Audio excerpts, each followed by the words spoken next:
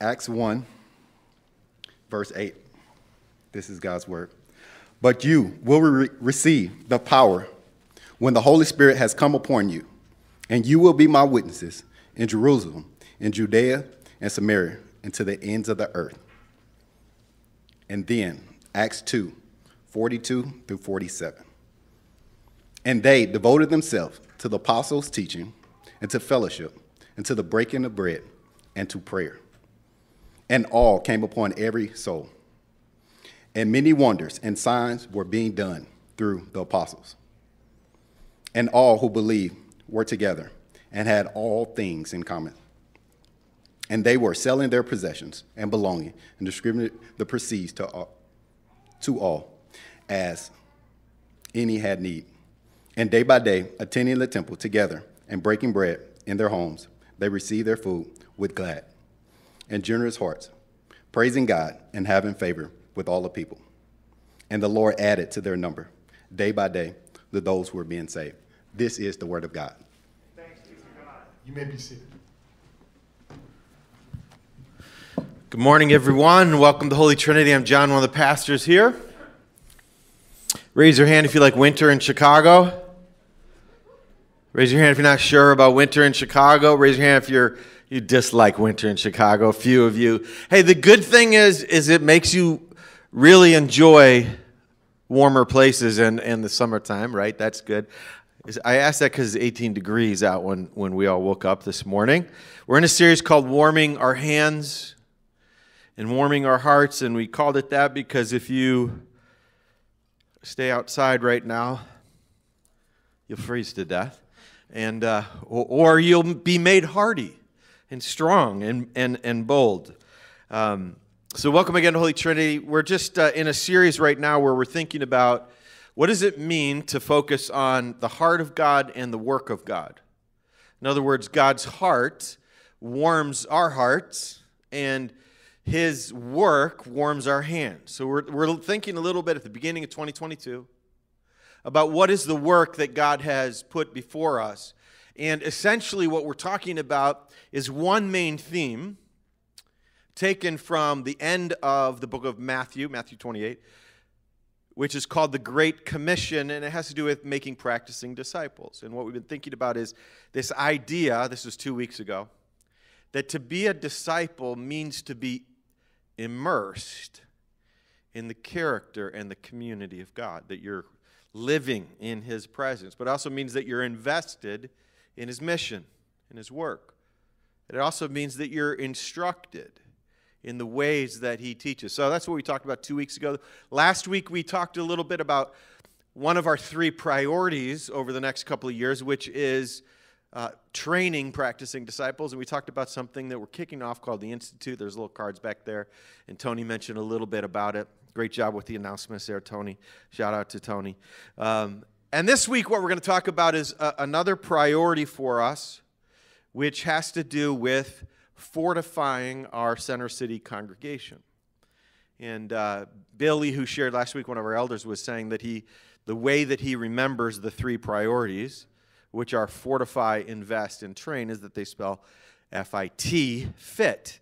And in fact, when we were in some of our elder dialogues on this over the last year and a half or so, Billy argued strongly that the word which had been strengthen, our Center City congregation, that it needed to become fortify, because otherwise it's spelled sit, which is what we're all doing, you are all doing right now, but it doesn't have quite the sense of action or inspiration. So this morning, I'm really just going to focus on one priority that comes out of the idea of making practicing disciples, and that is the idea of fortifying the community that gathers together. There's a painting at the Art Institute of Chicago.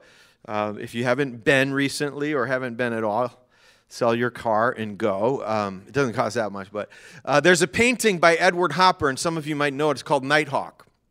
Very famous painting. Even if you don't know the name of it or who the artist is, you might be able to picture it. It's of a nighttime scene of a cafe or a diner. There's 4 people in it. And one of the people there has his back to us. This is painted kind of early 40s. I think he painted in 1942. So everybody's dressed really sharp and snazzy. The men have hats on, and they look really sharp. There's a couple that's facing us, or not exactly facing us, and they kind of look listless. The man is well-dressed. He has kind of a gaunt, chiseled face, and he's nursing a cigarette in his fingers. The woman next to him is wearing a red dress, but nobody's really looking at each other. Everybody's just kind of... This is before cell phones and screens and scrolling and stuff, so it's like everyone's trying to find their cell phone, and they're like, look, I'm teasing, but there's this blank look of everybody in this diner. It seems like it's about midnight, maybe, sometime late at night, and the streets are empty. And Edward Hopper, when he painted it, one of the things he said about it was, he said, I guess that I was probably subconsciously painting the loneliness of a large city. I don't know if that resonates for anyone. When you think of a city, you think of many, many people. But it's possible to be lonely on a bus, even though you're squished up against other people, or to be on the L and feel like, does anybody even know I'm here or know who I am? It's possible to be in a condo or an apartment and looking down, seeing all kinds of people, but feeling like there's a kind, I'll call it urban sadness, of like so many people, and yet a kind of anonymity, let's just sort of bumping into people. When I think about that painting and the kind of urban sadness that it shows, it's sort of the opposite of the passage that we just read, which, to put it really simply, isn't urban sadness. It's like an urban gladness. In fact, one of the verses there says they were receiving their bread. Look at verse 46. The end says, with glad and generous hearts. If the picture that Hopper is painting is one of loneliness, this one is one of liveliness. Not even just liveliness, life. Because it's coming out of the context of the disciples praying together in what they call the upper room, and waiting for the Holy Spirit to come, and then the Spirit coming. And Peter preaching, and basically, for the first time in history, after Christ has risen from the dead, being able to preach the full truths of the gospel. All who call upon the name of the Lord will be saved. So this is a picture that we're going to look at this morning as I wanted to think about fortifying a Center City congregation. What I really want to do is just show, like, this is what church looks like. It's like an idealistic picture of church, as much as Hopper's picture is kind of a sad picture. This one is like Luke has painted for us what happens when the Spirit of God accompanies the Word of God to create the people of God in all of their joy. And all I want to do this morning is I'm going to break it into three parts for us, not the message. And I'm just going to talk about, here's 3 R's for you. One is the reality of a Center City congregation. Just going to talk a little bit about the reality from the text, but also, like, what does it mean to be a church in the center of the city? Some of you were raised in a rural context or a suburban context. You owned a building. You didn't have church in a hotel. You weren't part of an underground church like we are here, two floors below land. So we're going to talk about the reality of a Center City congregation. And then I'm going to just talk about some of the reasons why we need to fortify this congregation in order to have kind of urban gladness, or just call it Christian gladness together. And then I'm going to talk briefly on kind of our response. So that's where we're going. I'm talking about the reality of a Center City congregation, the reasons why we need to fortify this congregation from the text. Really, it's biblical reasons, and then a response. Will you pray with me? Father in heaven, we bow before you. We thank you that we do have a place to worship, that even though in many places across the world, you're persecuted for gathering together for worship. We pray this morning that you would help us to hear your voice and help us to see some of the challenges, yes, of being a Center City congregation, but also some of the joys and some of the opportunities as well of being a Center City congregation. And we pray that you would accompany this time together, Lord, with the ministry of your word so that it might penetrate our hearts. We pray this in Jesus' name. Amen. All right, very first thing, just reality of Center City congregation. So the very first one is that this church that's described in Acts 2:42 to 47 is a Center City congregation. It's a very small point, but it's an important one because for much of North America, churches aren't in the center of the city. This one is. Jerusalem is. So like the model church in the opening part of Acts is right at the center of Jerusalem, founded on the resurrection of Jesus, founded on the coming of the Holy Spirit, but it's a community of gladness and generosity. And you can see that in verse 46, which we already looked at, but look at what it says, verse 46. I want you to see how it's kind of a hub of joy and mission and discipleship in verse 46. It says, day by day, attending the temple together and breaking bread in their homes, they received their food with glad and generous hearts, praising God and having favor with all of the people. And it mentions this centralized work of the church and all coming together in the temple. And then it mentions the network of all the relationships scattered also throughout Jerusalem in the homes. That's the very first thing I just want to show you, is that this church is a Center City church. Second thing is that the second reality is this, that any ministry in a city is very expensive, okay? So this isn't a biblical reason, it's just a fact of doing work in a place like the center of the city, like Chicago. The cost, if you think about the temple, the first temple and the second temple after the first one was destroyed, it took a lot of resources, financial resources, to create those temples. And one of the reasons why we're in a hotel is because building a building or owning a building in the center of the city would cost probably around $12 million or so. And we'll be passing the offering plate later today. If you've got $12 million, just put it in. But any ministry in the second reality is any ministry in the center of the city is very expensive. Third reality about Center City ministry is that it's needed. And I wish that you, I kind of don't wish this, but I wish that you could see some of the weight of the people around you sitting in the pews. These aren't pews, in the chairs near you. The weight they carry every week. To see the kind of crushing burdens of life. It's not just Center City life, but that kind of Nighthawk vision of loneliness is very prevalent in our culture today, not just in an urban context. I got a text yesterday from someone, sorry to whoever texted me yesterday. No, I asked permission for this. This guy has an incredible job. Moved to the city, interestingly enough, on the last day of our services almost 2 years ago. So his very first service at Holy Trinity was our last service for 53 weeks. Talk about tough, trying to get connected in a tough way. And got a great job at a law firm, actually. But his soul is being crushed by the work. Putting in 16-hour days, 18-hour days, and he's called me, texted me yesterday, say, I just don't think I can do it anymore. I don't think I can live a spiritual life in the city and do the work that I'm trying to do. And I think I got to move to another city, to New York or back to North Carolina, he said. But he said, the only people that I met that I feel like actually have faith in Jesus are the people. This is not true. This is just his experience. People at Holy Trinity, he said, they're only Christ-following people that I've come across, and you're like a light and a beacon in the city. I'm not just trying to boast. I'm just saying, man, for this one guy to be there.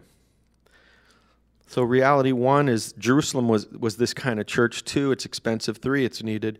4 is kind of that grandiose thing that cities are places of influence, and yet ironically are underserved and highly challenging, meaning if you take the downtown area of Chicago, there's almost no gospel-centered churches in what you might call the downtown area of the city of Chicago. I'm not talking about the greater Chicago, I'm just talking about the downtown region. And in fact, many churches have closed in the last 2.5 years, 3 years. So I'm just saying that part of it's challenging. Last part, reality number 5 is this. So reality 1 is just Jerusalem's a center city church. 2 is it's expensive. 3, it's needed. 4 is cities are challenging but places of influence. And last reality is this. We might, in God's grace, have found a place to meet before, Lord willing, April 1st. I don't know. But I'm just going to tell you a quick story about this, okay? Because some people are praying. And for about 14 years, we were meeting in a place called the Murphy Auditorium. It was great. 80-foot ceiling, seats like 350 people. Terrible nursery facilities, meeting in like a coat room closet, literally. Really soft marble staircases that children can slip on, things like that. Anyway, it's a good place to meet in for 14 years, and then we got bounced from there. Well, in the fall, I was outside, and I told you this a couple times ago in a sermon, but I had came up with this like Paris bistro idea for our office, where if you take a small bistro table from the 3rd floor of our office and put it on the sidewalk next to the other restaurants, then it's like you're outside and kind of storing up some of the warmth of the fall. And so I was outside one day, and this guy comes by, and working outside on Zoom calls or whatever, a little strange because people are like trying to figure out what you're doing there and what's happening, you know. So this guy walks by me, and he looks at me and is trying to figure out what's going on. And then he says, "Here's my card, call me." And I'm like, okay, and I look at the card and I'm like, oh, this is the owner of the building who we rent the office from. I'm busted. And so I said, hey, well, truth be told, some of the reasons why I was outside is because you can smoke a cigar when you're outside, but that kind of contradicts the fit imagery of our vision statement. It's a little more sit-oriented, but anyway, so I'm outside. He gives me his card. He says, call me. And I said, hey, I can move if you want me to. He says, no. He says, there had been a fire there in the last 2 years. There had been looting. It was boarded up. So he says, no, you being outside here is like the best thing that's happened in 2 years. I don't know why he said that. So I call him up, and I thought he was really trying to kick me out. I said, hey, I'm sorry, I can move if you want. He goes, no, I got other space that I'd like to show you if you want to look at it. So this is in about October. I said, I'm not interested. We got this. Anyway, 2 weeks later, he sees me again. He says, hey, come on and look at some of the space. I said, no, I'm not going to look at the space. I'm busy trying to work, and I'm studying. Leave me alone. And he says, no, just come on. It'll take like 5 minutes, 7 minutes or something. So somebody comes down and watches my table. We go next door to 36,000 square feet of space. The footprint's 12,000 feet per floor. And I see it, but I'm like, whatever. I got to go back and work on my sermon. And I saw it. So then after the 200 East Ohio stuff happened, and we had no place to go, in December, I was talking to some of our staff, and we were like, made a list of 15 places we can go after April 1st because we were kicked out of here. And that one came up, and I said, what about that space? And they're like, what do you mean, what about that space? And I said, the space next door. And they're like, we don't even know what you're talking about, because I had put it on my mind and I hadn't told them. So then I walked them through it, and they're like, oh, this is beautiful. Why didn't you tell us about this? I'm like, I had other things to do, I guess. I'm not sure. Anyway, long story short, I met with the guy on December 17th and then on January 7th.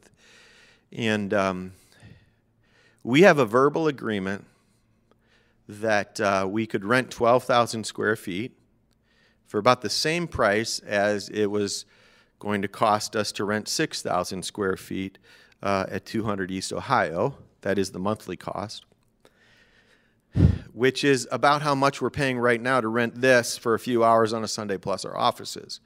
So this plus our offices costs about $170,000 a year. So for the same amount of money, we could have 24/7 space and have 12,000 square feet. The last place we were looking at, 200 East Ohio, had it started, our commercial landlord said that we could get it that we'd need $85,000 of construction costs, and he'd give it, that he'd pay for it. And then a couple months later, it was $500,000 to $600,000 in construction costs, which is why part of the reason why all of us felt, I think, like that's not the right place for us. It looks like we can roll any construction cost into our first year of rent and still keep it under $170,000. Anyway, all that is to say is there's like an adventure of being in the city. Everything's out of our hands in one sense, like, right? And one of our congregants, one of our steering committee members wrote to me after all this, and we had a steering committee meeting this week, and she said, "Hey, I'm really amazed." She says, at how God has provided for us. I would say at how God may have provided for us in our search for a new space. And I can really see our Heavenly Father's hand leading us through to this point through all the bumps on the road. Now, I don't know what's going to happen. There may just be more bumps on the road. But I just want to give you a little bit of an update about the reality of cost in the city, the importance of it, the strategic importance of it, the need for it, but also keep praying. Tomorrow I'm going to meet with a couple lawyers to see if we can move forward. So after the service, I may take a few questions, but what I really want to do now is to show you some reasons for fortifying a community of gladness from the text. So one of the priorities of the elders of the church, we want to say for the next 3 to 5 years, is to fortify a center city congregation, to make us stronger, essentially. And I just want to give you a few reasons from the text on why that is important. And the first reason I would say is mission. Fortifying a local church means fortifying God's mission. So Acts 1:8 says, "And you will receive power when the Holy Spirit comes upon you, and you will be my witnesses in Jerusalem and Judea and Samaria and to the ends of the earth." But the unit of God's power and hope in the world is really not the family. It's really not government. It really is the local church is the hope of the world. The church is the community from which all the activity should go. One theologian and missiologist, whose name is Leslie Newbigin, put it this way. Thanks. Joel's writing his dissertation on Newbigin. The church, wherever it is not only Christ's witness to its own people and nation, but also the home base for the mission to the ends of the earth. And I could go on and tell you how many wonderful things God has launched from this little tiny place called Holy Trinity Church. It's absolutely stunning and amazing. But that's part of the reason for fortifying a congregation, is because the ends of the earth need the glory of God. The second reason that I'll give here from the text on why we need to fortify this congregation is because the church is not only God's unit of mission, it's also his unit of devotion and community. Listen to verse 42. When they're together, this is what's happening. They're devoting themselves to the apostles' teaching. That's, in one sense, what we're doing right now. What do the apostles have to say? They're devoting themselves to fellowship, that is, having things in common, to the breaking of bread and prayers. And awe came on every soul, and many wonders and signs were being done through the apostles. This is a kind of community, as fragile as it seems. It's the unit of God's mission in the world. It's the unit of God's devotion in the world, the gathered people of God. Again, Newbigin says mission begins with a kind of explosion of joy. The news that a rejected and crucified Jesus is alive. Somebody's supposed to say amen after that. Okay, thank you. Lawrence. Who cannot possibly be suppressed. It must be told. Who could be silent about such a fact? That is the aliveness of Jesus. The mission of the church in the pages of the New Testament is like a fallout from a vast explosion, a radioactive fallout which is not lethal but life-giving. See, that's a life-giving community, and we need to. It doesn't just happen by accident. It happens by intentionality and people saying, I'm going to give my life to this kind of mission, to this kind of devotion. Why fortify? For the mission of God, for the community of God, for the generosity of God also. Listen, part of what's so striking in this passage is the generosity. It hits you and either inspires you, makes you feel guilty or something. You want to evade it a little bit. Here's what it says. And all who believed were together and had all things in common. They were selling their possessions and belongings and distributing the proceeds to all as any had need. God calls us to surrender everything to him including all that we have. And that's the picture of the church here, of generosity. In a couple weeks, we're going to give out a book by Randy Alcorn called The Treasure Principle, just to rethink our money. And one of the things he says is that whatever is given to Christ is immediately touched with immortality. And he talks about his own journey of like going from, hey, this is mine, this is mine, this is mine, to this. He says, once we understood that we were giving away God's money to do God's work, we discovered a peace and a joy that we never had back when we thought it was our own money. Fortifying the church helps us strengthen the mission of God, the community of God, the generosity of God. But it also helps to create a home for the work of God. That's what the temple was. It was a place for the work of God.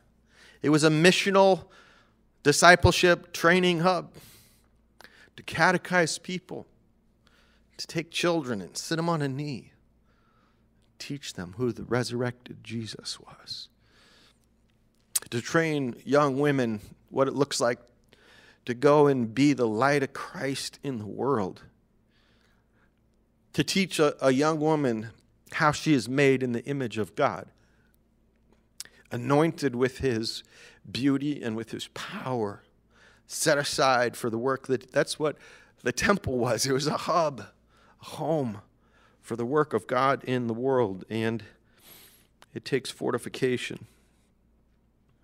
I already read this, but listen to the dailiness of this. They're in the temple day by day.